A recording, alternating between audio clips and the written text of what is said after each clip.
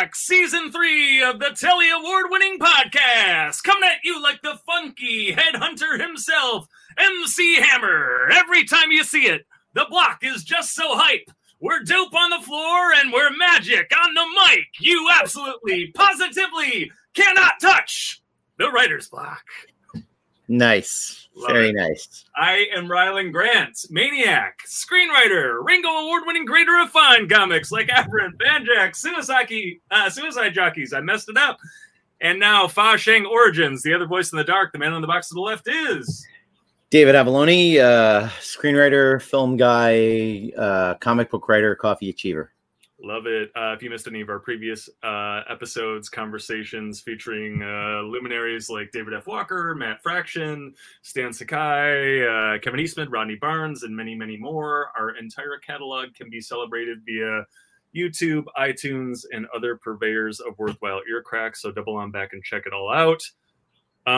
Great show today. You have anything to plug today, Avalone, before we get going? On the balmy day of June 15th, I think we're a week away from Elvira in Horrorland 2, which has my favorite title I've ever written in my life. Elvira finds herself stuck in the movie The Shining, and the title is She's a Kubrick House. She's nice. mighty. She's letting it all hang out. The song could have been written for her, really. So that is, I don't think that drops the 15th. I think it drops a week later. I hope I don't regret that I said that and be wrong. But it's something like that. Rylan, what do you got going on? Well, you all missed the Fa Shang Origins Kickstarter. Hopefully you didn't miss it. It seems like a lot of you contributed to it. But if you did miss it, you can go to the Immortal Studios website and pre-order it right now. If you just Google Immortal Studios, or if you go to immortal-studios.com, you can find it there. Crazy wuxia kung fu action. It's a historical drama first and foremost. A little Zen Buddhism in there. Something for everybody. You're gonna love it. Go check it out. But I think that's all I have right now. Let's bring the crew on. Bringing in our guest, Barbra Dillon, frequent guest, Barbra Dillon. The recently Eisner nominated Barbra Dillon. That's right. Congrats. We will talk about that in a second. And Jordan Hart. Hey, Jordan. Hello. Howdy, Jordan. Hello. Jordan, tell the kids at home a little bit about yourself. Oh, all right. Well, I'm a comic book writer in SoCal, and I've really only ever wanted to do two things in my life, and the majority was work in comic books. And then for like 5 or 6 years, it was be a Hollywood stunt double. So, the bar was really set high with comic books. I was like, what's the only thing cooler than that? Maybe being a stunt double. But Sure. As we'll get into later, it's good that career did not pan out or was not pursued, and that I found my way home to comics. So I've written a couple of titles. They're all pretty much genre books, sci-fi, horror, comedy horror. So Terminarch was my first comic. And then after that was Doppelganger, which was kind of like a horror comedy like Fright Night in the 80s. And now I have my most recent book that I'm most excited about dropping in 2 weeks with Barbra and Fanbase Press called Ripple Effects. Actually, it's dropping today. Oh, yes. Remember, we're in the future. We're 2 weeks in the future. It's a Max Edmund kind of I forgot about the portal we went through in the group. Yeah, exactly. There you go. Wormhole and all that. So available today. Is that Galactus behind you? It is. Yes. Yeah. Or are you just glad to see me? And Kirby Galactus panel. That's another Galactus. Both Mondo posters. Nice. Galactus. So very nice. I have never been a stunt double, but I have been a photo double for Austin Pendleton, and I have mixed feelings about that. I played a dead body on CSI once, and it was a dream come true. So I need to find a new dream. Yeah, that is definitely. I've been a dead body or two in my life. I think if you're in Hollywood long enough, you definitely get to be a dead body or two. Yeah, a walking corpse. And Barbra, unmute your mic and tell us a little bit about. Got it. Well, first and foremost, before I say anything about myself, congrats to our hosts on their Telly Award. That was very exciting. Was that last week that was announced? Uh, Weeks yeah. now? Well, last week upon recording, Yes. yeah, 2.5 ago, weeks. yeah, 2.5 weeks. Yes. Yeah, thank you so much. Of course, absolutely. Well, thank you for having me on again. For those that I do not know, I am the editor-in-chief of Fanbase Press. We are a comic book publisher and geek culture website based in Southern California. And we love highlighting various voices and being an inclusive and safe space for geeks. So that's a little bit about me. And I'm super excited that Jordan is joining me today. I love his series Ripple Effects. Obviously, we do because we're publishing it. We're super excited to talk to your listeners and viewers about it, and hope that folks will check it out starting today on Hoopla. Yeah, let's actually start there and work backwards to the premise. You're doing a fairly unique release with this, starting digitally only on Hoopla. Is that correct? That's correct. Jordan, I'm happy to take this one if you'd like. So anytime for the past few years that we have done an issue-to-issue limited series, we've always done a digital first release of the issues, and then we do a collected printed edition that folks can purchase online on our website, at conventions, as well as comic book stores. But we find that especially working with a platform like Hoopla, which reaches folks all over the country, and starting now internationally as well through libraries. It's just a really great way because, I mean, so many folks are taking advantage of digital media, especially in light of the pandemic. You know, the libraries and the digital media has been invaluable. I know I'm still at home quarantining because I have little ones. So anything that I can not have to go out of the house for is wonderful and much appreciated. So we hope that providing it through Hoopla will be an added benefit or a resource for folks who may be in a similar situation. That's great. Yeah, it seems. I always say that Kickstarter is good for comic book creatives, if only because they begin to dimly understand how narrow the margins of publishing comics are, and particularly monthly floppies are. It is astonishing that anyone makes any money doing it. It's true. And honestly, it's unfortunate that, Comixology in its initial iteration no longer exists. Everything has moved over to Amazon with their KDP, their Kindle Direct program, but not as folks who may be familiar with KDP. It's not the best platform, unfortunately, both for the user experience as well as the creator experience. But we would have also had it available through Comixology. We're only releasing trade or collected editions through KDP at this time. So we're excited to be able to work with Hoopla. Sure, that's great. So now let's talk about the project itself. Jordan, how did this bubble up for you? What made you want to do Ripple Effect? Well, this is a story that's been with me for a while. So, the quick premise of Ripple Effects is that it's a 5-issue miniseries that follows a superhero who's battling an invisible illness. So, the protagonist, George Gibson, is invincible, but he's a type 1 diabetic. So literally nothing can hurt him except his own body. So that's the setup. That's the premise of the book. And how that came to me is that when I was 25, I suffered through a couple of pulmonary embolisms, which are blood clots in the lungs. And after 2 years of working through that, found out that I have thrombophilia, which is basically a blood disease. It's the umbrella term for anyone that produces blood clots in their blood. So I was put on anticoagulants, blood thinners, indefinitely. And I remember sitting in the hospital thinking that I'm sure glad I didn't become a stunt double because, yeah, the doctors don't even want me using a razor to shave. How am I going to go take a pratfall out of a 30-story building? Right? That career would have ended immediately, or at least a couple years into it. So that is where the seed basically for the idea came while I was in the hospital. That'd be a really interesting story, right? I was not writing comics at the time. I actually wasn't even published in any type of writing. But it kind of just, being a lifelong comic fan, I'm like, that's a great premise for a book. And luckily, 12 years later, that premise has really not happened yet. So I was able to start working in comics and kind of get my career ready. And then I was ready to tell the story.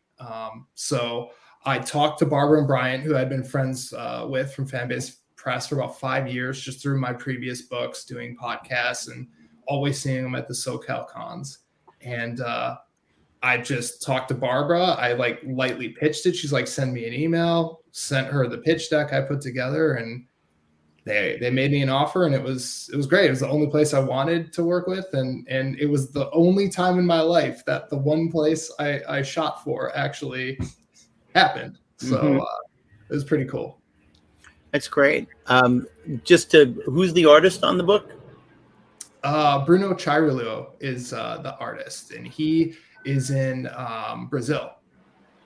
So he was great. We found him online, and he's just got a really, really good style that it's it's not cartoonish, like it's still really good proportions, but I would say it's just lighter. It's kind of not a heavier book, but a more heavier topic. So we thought having a lighter art style would just pair nicely with it. And we've got a great team all around. Justin Harder, who you may not know the name, but his work will be very familiar to you. He's doing the covers for the entire series. He did the artwork, and Jordan, correct me if I'm wrong here. He did the final credits artwork for I was going to say Daredevil, not Daredevil. Deadpool. Yep. For the Deadpool movie. Yes. And Thor: The Dark World, My Little Pony. So he's on the film side of everything, and luckily a friend of ours, so agreed to do the covers. Yeah, and the lettering and just overall layout is by Oceano Ransford, who's an Eisner-nominated letterer. He does amazing work. He does almost all of our books, so we're excited to have him back. And Shane Kadlicek, who is doing the flatting. So just a really fantastic team all around. Nice. I wanted to acknowledge everybody that's worked on it. That is, I mean, the really the greatest effect the internet has had on comics is that. Oh, my ride's here. They've come for me at last. Finally shown up to take you to the booby hatch, huh? Only a matter of time. Just so many of the artists that I've worked with, I've never met face to face. That part's not a positive. But the ability to collaborate with people all over the world instantaneously instead of this FedEx package should reach you eventually is quite a thing. Well, and Brazil is such a hotbed. I'm working with I think 3 artists out of Brazil. Just so much talent down there, and great for us because as indie creators, a foreign artist can be a little bit less expensive. It helps your budget go a longer way, and our artist on Fashing Origins, he's he lives in the Philippines, and there is not a lot of artwork for him in the Philippines, and he's supporting a couple of kids, and the fact that he can connect with all of us on Facebook and find well-paying jobs, and he's living like a king over there, so this global marketplace is it's really great for everybody, and it's this wasn't possible even like 5 years ago. We're living in this. We love to complain about how awful things are, but things are amazing in a lot of other ways, right? Yeah, absolutely. Yeah, no, it's. absolutely. We were wealth of artists to choose from, so we were very gracious and very appreciative of how many folks were interested in working on the series, and being able to work with Bruno has been a wonderful experience and a great process overall. Yeah, there was an explosion of Filipino artists in the 70s, but they all had to come to New York City. they did not get to stay in Manila. They all had to pay New York City rents to work for DC and Marvel and all that. It's an interesting choice to go with type 1 diabetes over what you personally had experienced. Did you choose it because it's more easily grasped by the audience and more common? That was a real difficult decision for me, because the whole time it was thrombophilia, what I have. That's what George, the protagonist, had. But I could just never get like halfway through the first issue. It was just like too close to home. you know, like there's still, and I'll be the first to admit that there's still like a lot of buried things there that, you know, I don't care to go back to. And it was doing that. So my colleague at work, Perry, is a type 1 diabetic, and he's been type 1 diabetic since he was 7 years old. So we were partners, and we both kind of really connected over our chronic illnesses, you know, because it would interfere with work, it would interfere with things, and we were both afraid to tell our coworkers about it, you know, because we were working, you know, with a couple of partners in the Midwest, and that's where I grew up. And it's just, sometimes it's looked, if you're ill, it's almost looked at like a weakness, if that makes sense. And I know that's not an overall statement. That's just my experience from growing up in the Midwest. So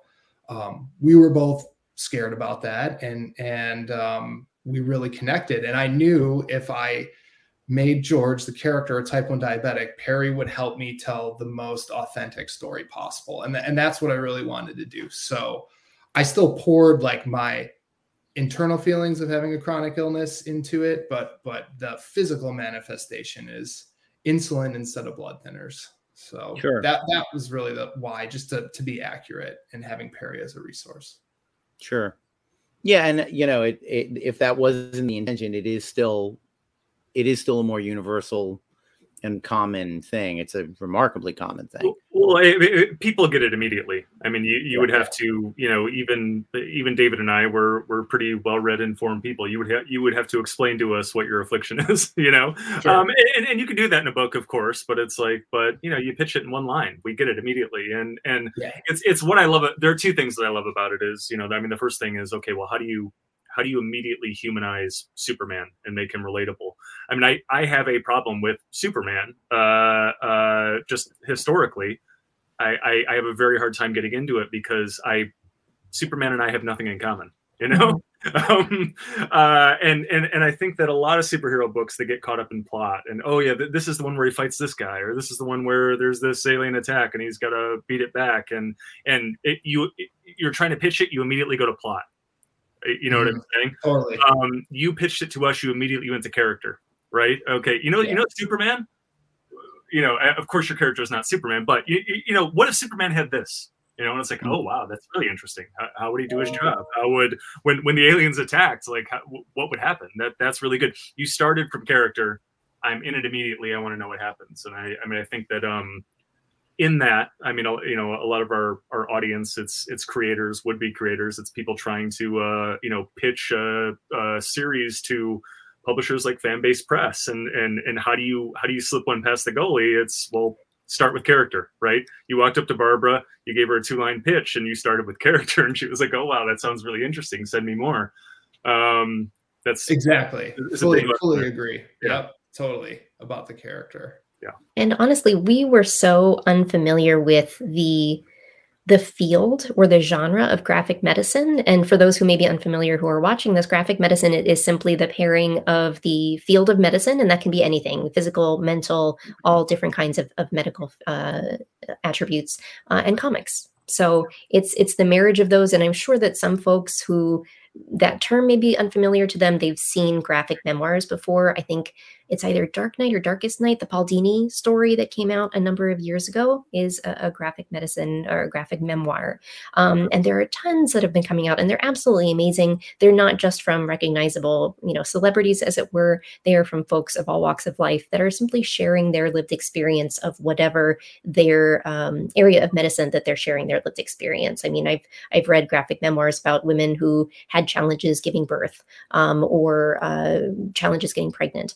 And it's a whole field of things, and it can be mental health, not just physical health. So it's a really fascinating field that we ourselves at Fan-Based Press have learned a great deal about since talking with Jordan about this project. And it's so exciting for us to be able to delve more into that community, which is vibrant and amazing, and to be able to share not only Jordan's story, but I'm sure we'll talk about in a little bit the stories of, we have a number of contributors contributing essays in each issue about their own lived experiences with various invisible disabilities. And it's another lesson. I mean, you hear it over and over again, but people tend to ignore it, just discard it immediately. It's this write what you know thing, right? You are an expert on you. You're an expert on your experience, your condition, your job, your the events that happen to you. I mean, I don't know about you, Jordan. I don't know anything about fighting aliens or supervillains. I can imagine, and I can carry it off. I have carried it off in comic books, but if you want something authentic and you want something that's gonna sort of ring true to people, right? You write what you know. And you know this obviously, and you've wrestled with it, and not just from an informational standpoint, but from an emotional standpoint, a psychological standpoint, how it affects the people around you, how it affects your job, your life, your relationships, all of that stuff. And that's really interesting, meaty stuff, especially in this heightened world, in this heightened, all of that, but he's also Superman, that's really interesting. Sign me up. Well, and that's the I always say that's the appeal of genre overall, is the aliens aren't the aliens. The aliens are your fears. The aliens are everything in your life that doesn't work out the way you want it to. And that's why we write genre, because a guy wrestling with his demons is a guy staring off into space. If you can make him actually wrestle demons, the audience goes, yeah, that's actually what that feels like. Buffy sleeps with Angel. She loses her virginity, like all women do at some point, and the guy immediately turns into a demon. Angel becomes Angelus. There's a beautiful poetry in that drama, right? It's everyone's worst fear, right? Yeah. It is this beautiful parallel, and so if you can strike that, it's gold. And that's what it feels like when someone you love doesn't return your phone calls. Like that's the thing. There's a drama to that, and great writers can make a lot out of someone not returning your phone call. But there's a lot to be said for the metaphorical not returning the phone call of, oh, he has horns and a tail now. That's what we're all. That's what we're all doing in genre. And I had actually never heard the expression graphic medicine until I saw it in your email. It reminded me, you talked about psychological things. I have a comic that's not out yet. It took me the longest time to write it. It's a creator-owned thing. I won't even say which one because it's a spoiler for the people waiting for the issue. But I needed to write about a suicide attempt. I have never attempted suicide, but I have certainly gotten to the edge of the consideration of it. And boy, it took something out of me to get myself into the headspace of what would make me jump off a building and how can I write about that? And the next issue, our hero is in a mental hospital involuntarily because he made a suicide attempt. And that experience I have not had. And I called up, a half dozen people who I know have worked in that field and asked for their input and their advice. And of course, the fascinating thing was everything they said contradicted. Like all 6 people had versions of the story where they said that would never happen. And then the next person said, oh, that happens all the time. I've seen it with my own eyes. I go, okay, now I can synthesize this information into something that will hopefully be useful to people. And that's we talk about representation a lot, but illness is sort of the great underrepresented thing. I would say that and fatness. Like even, my wife always loves pointing out, like Bridgerton is very racially inclusive and it's very colorblind in its casting and all that. But the fat girl is not playing the belle of the ball. She's playing the one that hides in her room and writes the thing. Like it, you kind of missed the boat on diversity there in a really huge way that was invisible to everyone working on it because it is the ocean they swim in. Of course, the fat girl is the lonely one that nobody's in love with. Got it. Easy. So the job now is, to also not make that mistake. And there's I'm sorry. Go ahead. Go ahead. I was just going to say there are so many facets to inclusivity that obviously, every element of inclusivity we still need to go farther in. We need to strive more.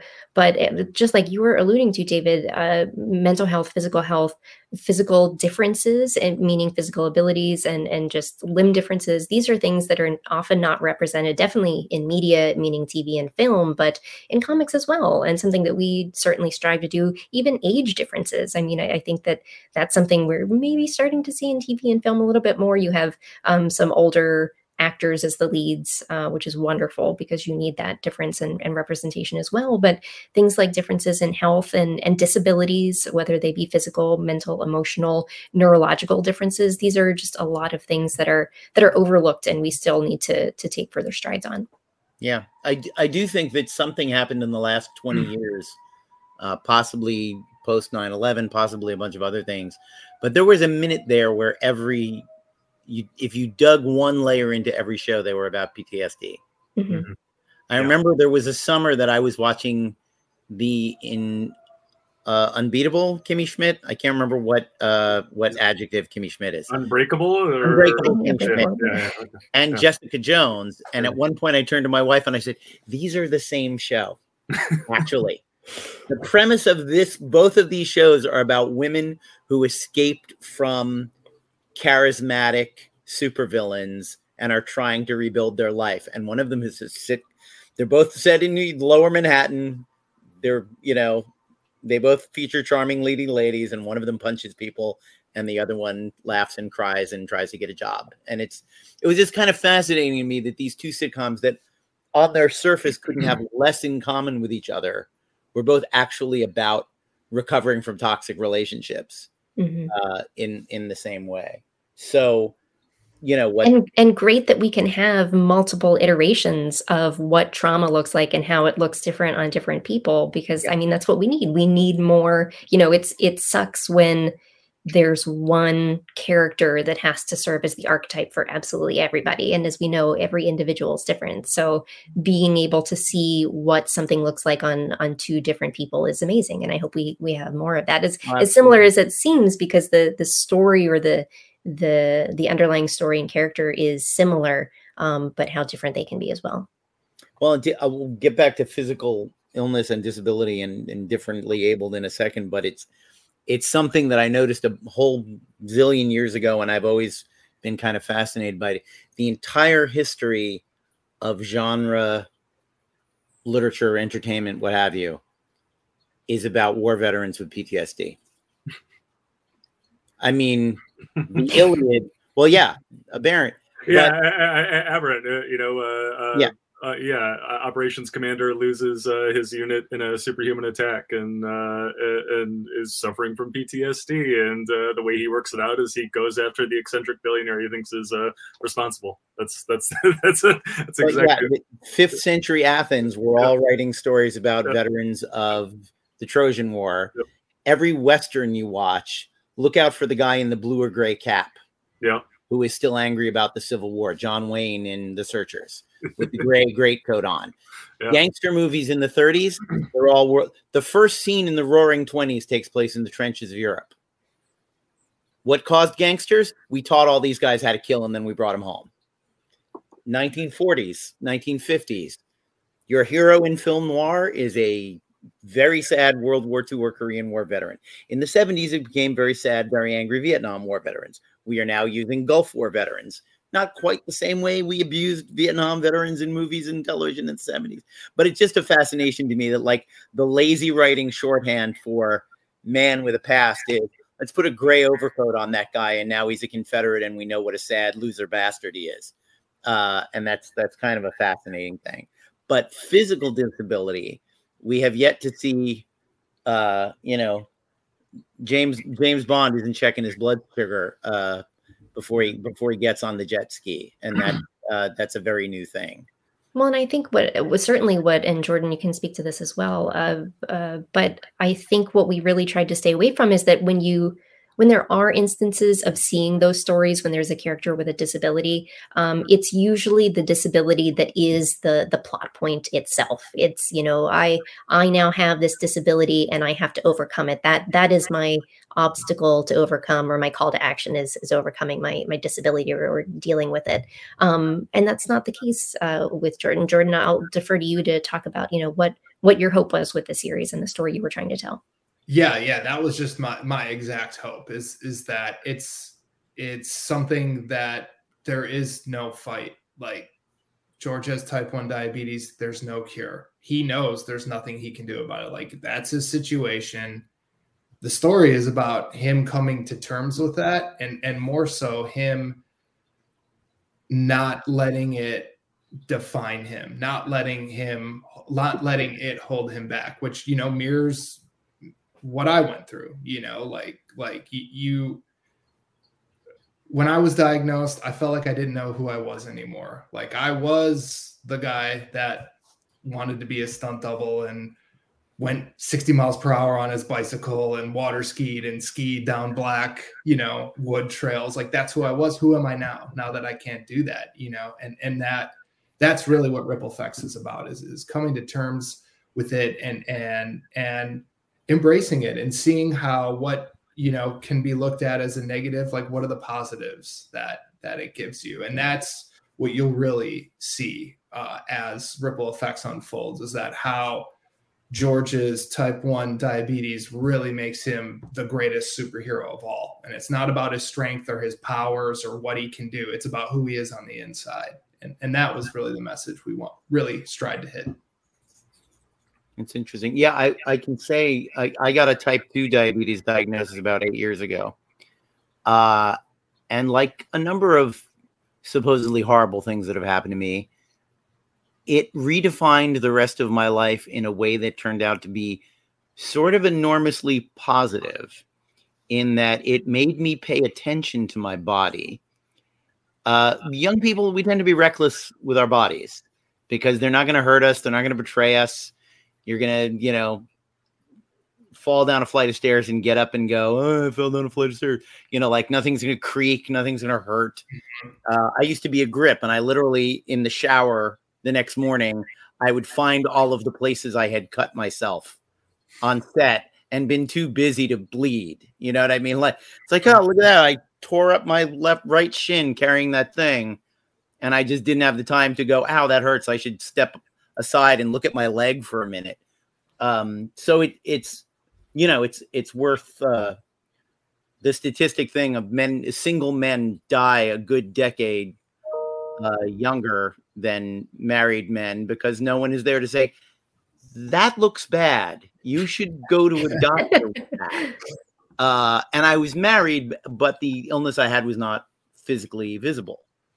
So I needed a doctor to say, that looks bad. You should do something about that. But the feeling you get, it's an odd thing that I feel more in control of my life and my body and my destiny, knowing how much of it is in my control and how much I could do. And a fascinating thing, I lost about 30 pounds between diagnosis and follow-up, about 4 months. And my doctor was kind of shocked. And I said, what? Well, there was a gun to my head. Like, what was I supposed to do? And she said, most middle-aged men, if you tell them change or die, they go, I'll die. That's okay. You know, like, it's 10 years off my life, but I'm 50. So what? I'm going to die at 70 instead of 8. You know, I'll roll the dice. And it's learning how many people roll the dice is kind of a fascinating thing. So having a hero that is monitoring his health, you know, in a serious and daily way. Does he have an implant? No, he does not. He is doing injections. And that's one of the story wrinkles that we worked out, is that, okay, well, how is someone that's invincible? How his power mechanics work? We called it damage negation. Basically, you know, any force that hits him is just absorbed by his skin and ripples off. That's where the title comes from. So how could he ever inject insulin into his body if nothing can get through his skin? So the solve that I had was that, well, you know, bodies evolve, bodies adapt, bodies are very intuitive. So the wrinkle is that only he can penetrate his skin. Sure. So he's the one that has to inject himself. And this becomes a problem in the story when, well, if he's unconscious right, and he's crashing, there's nothing anyone can do because he's the only one that can get through. So that really becomes, you know, this paradox that he has to live with, is that he's the only one that can get through his power, and he's the only one that can save himself. And in the first issue, we meet his diabetes nurse, who's the only person in on the secret as the story begins, because she can't take his blood, she can't do stuff, so she trains him how to do that, and then he can do it there. And you know, I think I became very close with my nurses, so there's a lot of like personal history into that. You know, that when you're chronically ill, you kind of become first name basis with healthcare workers, which, you know, is cool, but also is like, you know, when you walk in his office and all the nurses wave and say hi, Jordan, all the other patients look at you like, who is this guy? it's great, but yeah, so that was what we tried to work in as well. Sure. I mean, it's an interesting thing. Just in the same issue of diversity and inclusivity, it's always kind of amazing how our human beings' health is an inextricable part of their lives. And it's so rare that any writer ever uses it. It's so, like, at the very least, shouldn't James Bond get headaches after shit explodes next to him? You know, like his ears would ring. Pretty frequently all the time. Or I mean, even just a gunshot in all the movies, like literally, if a gun fired in your hand, your ears would be ringing for 30 seconds. A prop guy told me once, while handing me an AK-47 and some earplugs, he said, "So the first time you fire an AK-47, you lose 25% of your hearing if you're not wearing ear protection." I said, "So then this was during the Cold War. I said, so the Red Army is deaf, pretty much." And he said, "Kinda, yeah. Like it's an under. Governments don't care much about the long-term health of their soldiers. They can hear well enough to fight. They're not going to appreciate the symphony quite like they did when they get back to Moscow the minute they run one round through an AK-47." And that just blew my mind. And I said, "Yes, I'll take the headphones." I was devastated when James Garner died, because I needed to see the Jim Rockford late life movie where he was wrestling with CTE, because he was knocked unconscious in the Rockford Files literally every week. My father wrote private eye novels, and he, like everyone in the 50s, Ed Noon was knocked over the head with gun butts, flower pots, everything. And in the 1960s, he read an article about concussions. And from then on, Ed Noon is constantly drugged. Like, you know, there's a transition in the series. No one hits him over the head anymore. And it's constantly chloroform or like something to knock him out, because my dad went, "Holy shit, this guy would be dead 20 times over from the sheer amount of concussions he has received." And even chloroform is one of those things. I'm sure there are long-term effects for that as well. Not only that, but it's actually if you uncap the bottle of chloroform and put the rag over it and you're not wearing a gas mask, you are now unconscious with a open bottle of chloroform in front of you. Oh dear. There's a really great book called You Can't Win, written by a turn of the century criminal. And he talks about trying to pull off a job with chloroform. And he's like, "We opened the bottle and then everybody passed out and we couldn't chloroform the guards or anything." Because he's like, "So don't use chloroform. It's bad." I did in my first Betty Page comic. I used chloroform because there's a joke that I absolutely love, where the bad guy has his hand over his nose and says, "Hey, does this rag smell like chloroform?" as he's holding it up to her face. Nice. And as she passes out, she's thinking, "I have no idea what chloroform smells like." Well, I do now, I guess. But yeah, does it smell like chloroform to you? But anyway, it's just a funny, it just the chronic illnesses that all of these people would have, from the broken limbs and the broken legs and the various holes in them.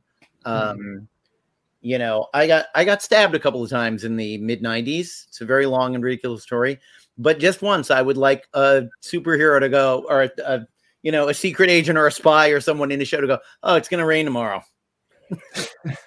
I can tell because all of the scar, Batman should constantly be going, Gotham City is going to be overcast again tomorrow. My scar tissue feels like shit. But yeah, it's funny how here you go, and there's that book. Just keep bringing them up. I've got Ryland's all over it. Yeah. Banjax is about a superhero who is literally dying because because of the damage inflicted on him after a couple of decades of defending the city. The city is literally killing him, and he's pissed off about it. Well, and Jim Starlin did the groundbreaking Death of Captain Marvel, where he basically just said, yeah, superhero gets cancer and dies. Yeah. That's it. That's because how is it that this entire group of people who are constantly ingesting poison gas and cosmic rays and whatever, and yet somehow they're, the Thing is just a giant walking melanoma, and yet his health seems pretty good, Well, I think that's the thing to your point, David. I think you bring up a great issue that we don't see the impact of this. We don't see these stories. We don't talk about it. It's not a story point at all. And that's honestly, why ripple effects is so important. But even more to that, why we wanted to include these essays in each issue of the series, because there is, like you were talking about, David, earlier about suicidal ideation. I mean, for many, the thought of suicide or even talking about it is hugely stigmatized. No one wants to talk about it. And honestly, you doing that comic, David, is amazing and does a lot to help people, because I myself used to work in mental health and used to teach mental health first aid. And there's a giant myth, a complete misnomer, that if you talk about suicide with someone who may be contemplating suicide, that it will encourage them to do so, which is completely false. It's just wrong. There's so much stigma about these things and so much misinformation that it's helpful to talk about it, to represent it. So we brought in 4 different individuals plus Jordan to tell their lived experience, and of course related back to the series in some way, instances that may have occurred throughout the issues. But we got wonderful folks. I mean, we have comic book creator Mike On, who did a series called Out of Order, and he talks about his living with paranoid schizophrenia and what that's like, what the stigma was, that he didn't talk about it with his family for decades, and that doing this comic book series allowed him the opportunity to talk about it, and how helpful that was, and how much he was able to connect with people and see that people just cared about him, that wasn't something he had to hide. And we have other essays on multiple sclerosis, and Jordan talks about his thrombophilia. And the first issue, we talk about type 2 diabetes.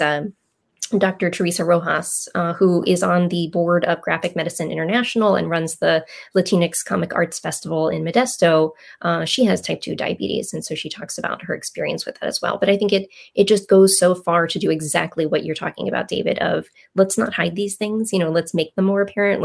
And Ryland, like the stories that you're creating, these are real things. So let's see what that looks like. And let's hear about these lived experiences. Yeah, exactly. What happens when real people, again, if it was possible to get superpowers, it would. I mean, in my case, in both my books with Aberrant and Banjax, the wrong people get the powers. You know what I'm saying? I mean, these are people you would not want to get. But here's the thing: is we could all become the wrong person, right? Mm-hmm. If I got superpowers, it would go very poorly. I would. There is, if I was invincible. Well, why wouldn't I just take? I would be a complete asshole. I mean, I at least if I got them. I highly doubt that, Ryland. Now, maybe not. If I got them in my 20s, absolutely, 100%, any of us. But again, just what if a regular person? Regular people, we are flawed. We have, we have physical ailments, we have psychological ailments, we have moral ailments. All of these things. And so the reality would be much more complex than what we are generally presented with. And that is my problem with most of our media. I mean, try working in films, I mean, you're talking about the invincible superhero. Try working with fucking Jason Statham or Vin Diesel, you're writing a fight scene and it's like, oh, no, I don't go down. It's like inhuman. Yeah. What do you mean? You're in a fight with like 5 people. Yeah. I don't go down. Yeah. Nope. Yeah, they punch me. No, and Doesn't it's affect one of the me. reasons. It's one of the reasons people loved Raiders of the Lost Ark is Indiana Jones takes a punch to the face, he falls over. Yeah. And a little blood trickles out of his nose. Yeah. And it's still fantasy, and there's still everybody's punches makes the sound of a 2x4 hitting the size of an elephant, but it's better than that invincible thing. Yeah. And if you go back and read I've been bringing him up a lot because he has a lot of physical and mental health issues. But if you go back and read the James Bond novels, there's no invincibility there. The famous ski chase scene from On Her Majesty's Secret Service is almost what's the word? Stream of consciousness. Guy skiing in the dark down one of the Alps going, holy shit, I'm going to die. Every scuba, Ian Fleming was clearly terrified of scuba. Every time James Bond puts on a scuba suit and goes under, he's like, is that a barracuda? I'm pretty sure that's a barracuda. Oh, and of course he's also just taken amphetamines so that he can stay up all night. And it's like, I'd love to see more of that. Yeah. Where the guy's like, I took some uppers because we're going on a commando raid at 3 a.m. and I'd like to sort of be awake while I'm shooting people and being shot at. And I always think it doesn't diminish your heroes. It only makes them richer. Yeah. When they have, I wrote a thing once, it never got made, about a couple of hitmen. And I just refused to believe that these two guys would be pictures of health.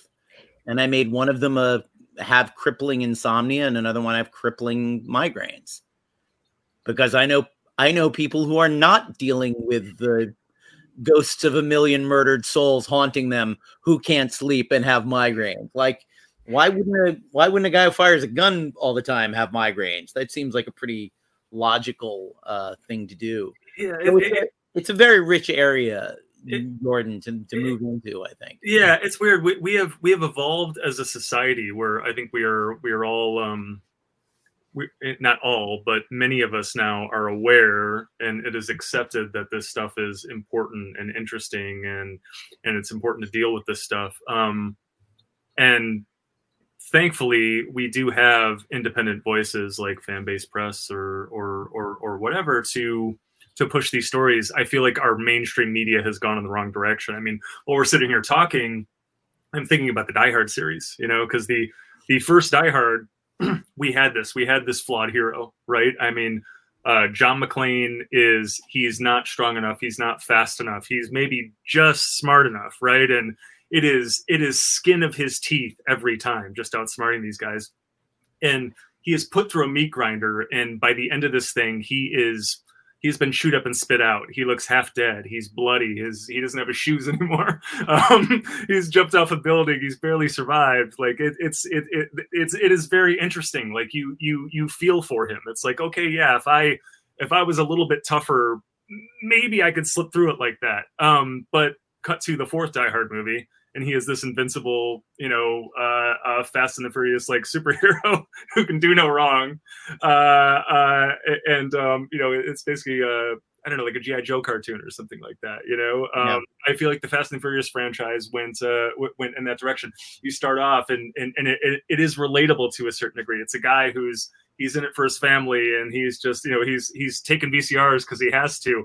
But cut to 8 movies later, right? And these guys are literally superheroes, like running down the sides of buildings. Yeah.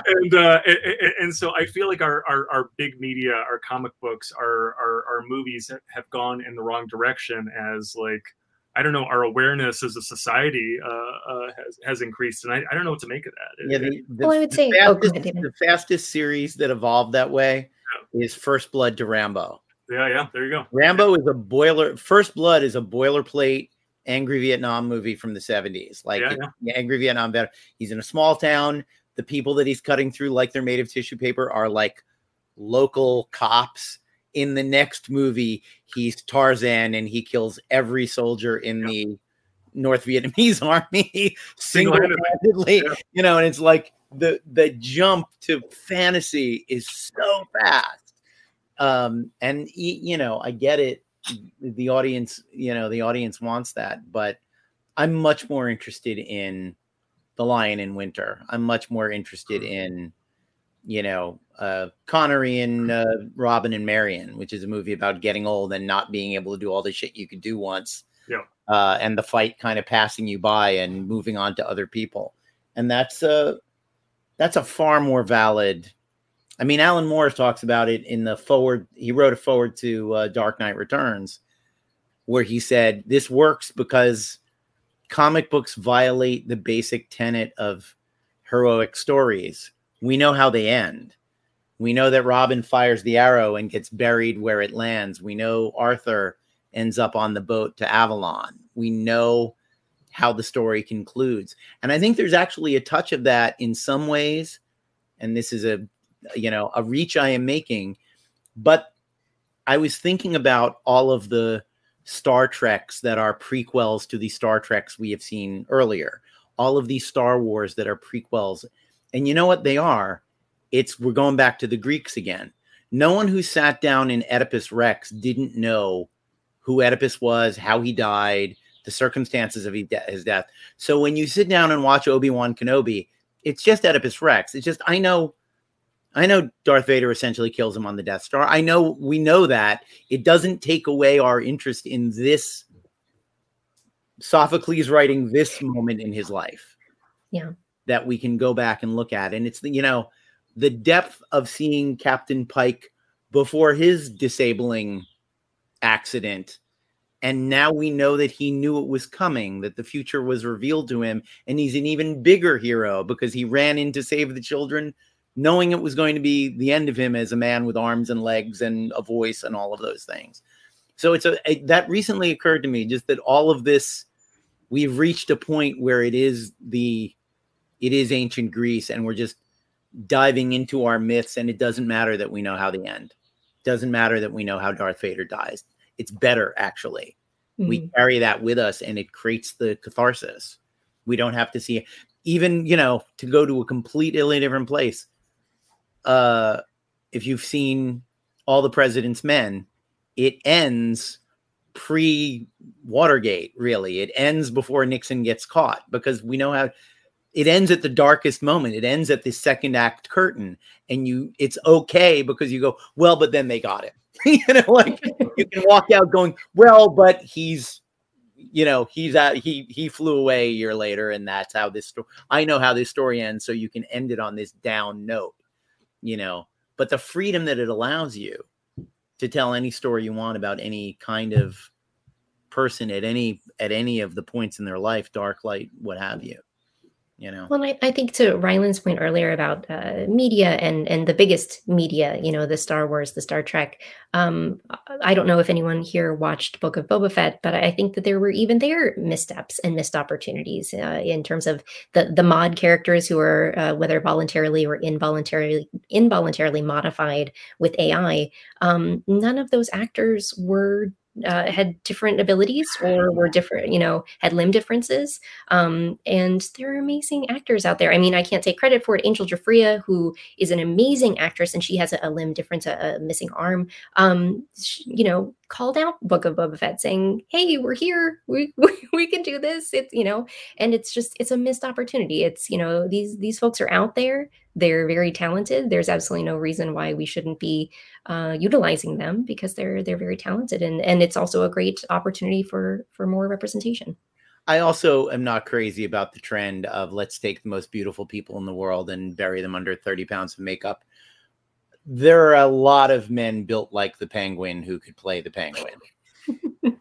I don't know that I need to swaddle Colin. Couldn't we have just hired Richard Kind? Isn't Richard? I mean, right, Richard Kind. That's a great choice, actually. Richard Kind is available. He's funny. There's no Jessica Chastain playing Tammy Faye Baker. Yeah. And there's a part, and then you have things like, what's her name? Like, Harley Quinn, Margot Robbie playing Tanya Harding. And I'm like, Can you believe On how what good planet? can you believe how good she was at playing an ugly person? Oh my God, you know, like that becomes the narrative. You know what I'm saying? Yeah, like, and it's give her such an a- award. Like, you know, it's an attractive person played an unattractive person. Like, can you believe it? It goes in all of these really weird directions. We as a society are still so immature with all of this stuff, and in terms of who we're casting and why we're casting, but then our reaction to it and all of these things. It's tough to watch. It's why I can't spend a lot of time on Twitter. Yeah, no, but now, as we were talking in the green room, there's a downvote button. So maybe you know, yeah. I don't know. Maybe I'll put it to use. But yeah, it is. I remember when I was a kid, I always heard Fellini used as sort of shorthand for his movies have freaks and weirdos and whatever. And then you watch the movies and you're like, they're just normal human beings in these movies. And Marcello Mastroianni and Claudia Cardinale, because, you know, let's look at some pretty people. But everyone else in the movie just looks like a normal human being instead of another supermodel. Another, like, it's not a movie with 100 Mastroiannis and 100 Cardinales in it. There's there are people with different bodies and different shapes and different experiences. And it was such a tell to me, even when I was a teenager, I'd go, wait, this is viewed as a movie with a bunch of freaks in it? Like, that's not, this just looks like the mall. Just looks it just looks like Michigan. Yeah. Yeah. This looks like walking around any place in the real world that isn't, you know, the lobby of a casting agent. And that's the, you know, it's been proven over and over and over again that we, you know, we all want to see our lives and experiences reflected in media and how incredibly powerful it is to us. You know, I remember, you know, I have a friend who's been involved in a lot of extremely popular media, and he was blown away by Cassian Andor in Rogue One. He's like, someone in Star Wars has an accent that I recognize from my life and my culture and my experience, and how big a deal that is, you know. And that's and again, you know, we've been saying this, but going back to it, illness is just another thing that we all live with, that we all have something, you know, certainly over the age of 25, you know, something will come down the pike. And that's just the world you live in. And if you make a movie where no one's ever sick, no one has a cold, no one has a fever, no one, you know, like, that's just, it's bizarre. And there are people who curate their life to be like Friends. Mm-hmm. I will have friends that are all like me, that are all relatively attractive. No one, you know, like, no one is overweight. No one is black. No one is disabled. No one is ever ill. No one is ever poor, you know. And that's, sometimes I watch shows like that and I say, there's more fantasy and science fiction in the average sitcom than there is on any Star Trek or Star Wars show. You know, like, I don't see life as it is lived on Earth on those shows either, you know. And the unrealistic, you know, beer commercials take place in a dimension I do not know and have not visited, where every unattractive lump of a man is married to a supermodel. There's a really great show I would like to recommend. The first season is long out. The second is coming, called Kevin Can Fuck Himself. It's on AMC. They find different ways to cover the word fuck in every opening credit sequence, which is funny. But half of the show is a brightly lit 3-color sitcom about a fat guy who's married to a ridiculously gorgeous woman. And then when he leaves the room, the set goes dark, and it's an AMC drama about a woman trapped in a horrible marriage. And it's a gorgeous show. It's beautiful, but it also it's about how sitcoms are madness and don't reflect human reality in any way, shape, or form. I recommend it highly. I think the lead is Annie Murphy from Schitt's Creek. Mm-hmm. And it's just a tremendously good show. But yeah, you can't reflect reality without illness. And that's literally 99% of the media we consume. Yeah. The most we get is 2 minutes in the back to tank Or magically healed after a few sessions. Dr. McCoy pokes a thing in your arm and yeah, I'm good. Yeah. I'm good. You know, it's and I think it encourages magical thinking. Honestly, it encourages people to not accept, you know, the fact that you killed it. Jim Starlin was so mad when they brought Captain Marvel back because he made them promise him that they wouldn't do it. He said, if I do this, that's it for Marvel. He's dead. And he actually did a series years later after they brought Marvel back from the dead. I can't remember the name of it. But the universe is collapsing. The multiverse is collapsing. Everything's being destroyed. And Thanos is trying to investigate why it's happening. And he discovers it's becomes Captain Marvel came back from the dead. Nice. And it was such a Jim Starlin going, Yeah. oh, yeah, I'm destroying the entire Marvel universe. That's how mad me and Thanos are about you bringing Captain Marvel back from the dead. There's it's not to go too far off topic, but I think there is a one Jim Starlin panel in the Death of Captain Marvel that I've never stopped thinking about. And it applies to so many situations in life, including, and this is about illness and death, but Thanos is in love with death, with the goddess of death, who is a beautiful woman in a black cloak. And as he is in the last moments of his life, he's having this mental fantasy where he's fighting Thanos. And at the end of it, he presents death to Captain Marvel and says, are you ready? And Captain Marvel passes his hand over her face and it becomes the face of a skull. And he says, I just no longer need the illusion. That has stayed with me since the day. I think about that in someone will tell me a pleasant lie and I just want to go, show me the skull, Thanos, because I know what we're actually talking about here.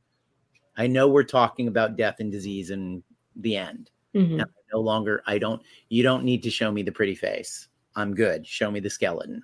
Yeah. And that's to me, at least, that was a remarkably profound, thing psychologically, philosophically, etc. And obviously that's something, you have to deal with over the course of the series, not for spoilers, but does his disease evolve? Does it, is there anything you can say about that? Well, his disease doesn't evolve, but the problems it causes increase, if that makes sense. So yeah, it will become a bigger problem as the issues carry on. So and this is to be 5 issues, is that correct? Yep. 5 issues, but some of them are like an issue and a half in length. They vary. So it's about 6 issues of story, I would say, when it's all compiled in the trade. That's that's one of the joys of digital and then a trade. You're not sort of, I love it. The degree to which people who don't work in the monthly comics industry don't know that your life is about multiples of 8. Yeah. Because that's how paper is folded, literally.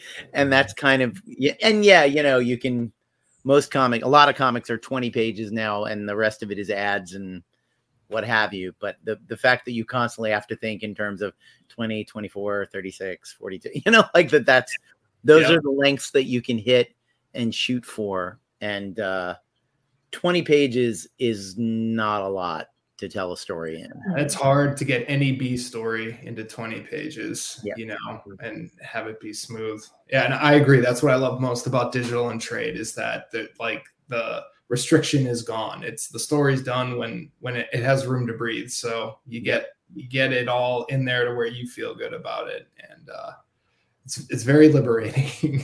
Having the page. When I started, I was writing 22-page comics, and literally like my second series, the publisher went to 20-page books, and I was like, I feel those. I miss those 2 pages every day. Yeah. I want those 2 pages back every day. But in the 70s, you go back and look, a lot of comics are 12 pages, 16 pages, and then there's a 6 to 8 page backup. And you, at the time, that didn't register on you how short it was and how, it's all. It's a fascinating medium, and its evolution like I said, I think the digital to trade route, particularly if you're not dealing with a giant economy of scale where you're not printing 50,000 issues, it's a very smart way to go. I think Scout's been doing the thing where they'll print a number one and then it's all digital and then it's a trade, which also makes sense. Because so many people, I do this. You read the first issue, and unless it's just the most knock your socks off thing in the world and you can't wait, you go, yeah, okay, I read this. I'll turn it in for credit in a month, and then I'll buy the trade. You know, I'll be fine. I can wait 5 months for this. But yeah, that's great. That's a great deal. We should probably wrap up. We've hit an hour mark. But do you have any plans? Does this come to a final ending, or is a part 2 a possibility? The arc ends, but I mean the future is completely open. So yeah, our story arc ends, but there's many more to be had if possible. So sure. Always love to leave that there. Yeah, it wouldn't be comic books if you didn't leave. No. You know, you got to have some. I mean, I do believe in, who was it? I think the showrunner of Westworld, someone asked him about planning for future seasons. And he said, you know, we try to just leave it all on the table. And then when we get renewed, I go, now, what didn't I wrap up? What did I leave hanging? And there's always a lot, you know, especially in something that's dense. There's always a direction you can go, even if it's an unexpected one. And I can promise there's no multiverse in Ripple. Yeah. There is no Ripple Effects multiverse to keep the story going and gone characters come back. That won't happen. So you say that now. Yeah, I know. Famous last words. Just wait for the crossover event. We've got that coming up. Yeah. There you go. I'm in favor of the multiverse as a way of, as a simple rejection of canon. Of like, you got an idea, it violates canon. We got a whole other universe right here for you. Just step through this portal, and it starts all over again. Because, you know, we've been dealing with a friend of mine once expressed time in units of Batman, and I thought that was the funniest thing I had heard in my life. We were talking about like the 90s or something, and my friend was like, "Oh, it's like 8 Batmen ago." And you're right. That is that many Batmen ago, and there's a lot of damn Batmen. Like we've only been through 2 James Bonds, but there've been 8 Batmen in all of that time. That's exhausting. Anyway, we always wrap up with where can we find you and where can people find you on the internet. So Barbara, why don't you start with where should people go right now at the end of the show to find Ripple Effect? Absolutely. So you can go to rippleeffectscomic.com, and there you can pre-order the trade paperback if you'd like. You can learn more about the series and, of course, about Fanbase Press as well. Ripple Effects is on Facebook and Twitter, so you can find us there. And Fanbase Press is at fanbasepress.com. We're on all of the social medias. Just Google search us, and we'll be there. Nice. And you yourself on the social medias? I know Fanbase Press, but... Indeed. I am on the social medias as well. You can find me at Barbra J. Dillon on Twitter and Instagram, ? I think. But yes, I'm active on both, so you can find me on those, and Facebook as well. And nice. They do many fine podcasts a week, and I don't just say that because I'm frequently on them. We love having you on them. Jordan, where can we find you? Yep, on all the Fanbase accounts that Barbara just mentioned for Ripple Effects information, and they will also have my handle if it's a little hard to spell out. It's a little confusing. It's at Jordy Jordith, so JordyJordith on Instagram. So you can follow me there. We'll have it in the show notes. Yeah. Okay, perfect. Everything will be clickable underneath this when we play it. And Ryland? I am at Ryland Grant on all forms of social media. It's another weird one, RYLENDGRANT. If you're not watching, if you're listening, I spell it because it's not a real name. My parents drunkenly arranged letters and saddled me with it. And so now I have to spell it for you. But my books, which I found a way to pimp a little bit during the thing, during the show, Aberrants and Banjax. which deal with real life ills of superhero types, can be found in comic shops everywhere and via Amazon. Suicide Jockeys, it's another troubled hero, but my tokusatsu joint can also be found there. My Kickstarter books, the Fargo West crime drama The Peacekeepers and the astral projection thriller The Jump, can be found via my backer kit site. If you go to thejump2.backerkit.com, the jump one word and the number 2, thejump2.backerkit.com, you'll find all that stuff, as well as signed copies of Aberrant and Banjax and rare con variants and all that stuff. It's a one-stop Ryland Grant shop. And as I said at the top of the show, my latest and greatest, the Wuxia Kung Fu epic Fa Sheng Origins, is available right now via the Immortal Studios website. So if you Google Immortal Studios, or if you go to immortal-studios.com, you'll find it there. Just hit the store link and check it out. Very nice. Yeah, bring us on home, Avalone. I looked it up, and June 22nd, so next Wednesday, is when Elvira in Horrorland 2 drops. Your shop currently may have Elvira in Horrorland #1. Block issue 1 called Block Party, as a tribute to my late friend Robert Block, the author of Psycho. And coming up in about a month from now will be the 3rd issue, but also the trade paperback of Elvira Meets Vincent Price, which is the series that comes before this. And it is exactly what it sounds like. And I also have a couple of short stories in an upcoming Dynamite thing called Strange Tales, where I wrote an Alan Quatermain story and a Gulliver of Mars story, because I will say yes to any ridiculous thing. Thank you very much for being on the show, Jordan and Barbara. Thanks for sharing this great project with us. We appreciate it. Thank you. The rest of you on the next episode of The Writer's Block. Thanks for listening. Telly Award winning. If you're watching us on YouTube, be sure to smash that like button. If you're listening to us on Apple Podcasts or other fine purveyors of ear crack, please leave us a 5-star review. And wherever you're watching and or listening, subscribe. We'll see you back here next week for more madcap hijinks on The Writer's Block. For more information, visit pendantaudio.com. Thanks for listening.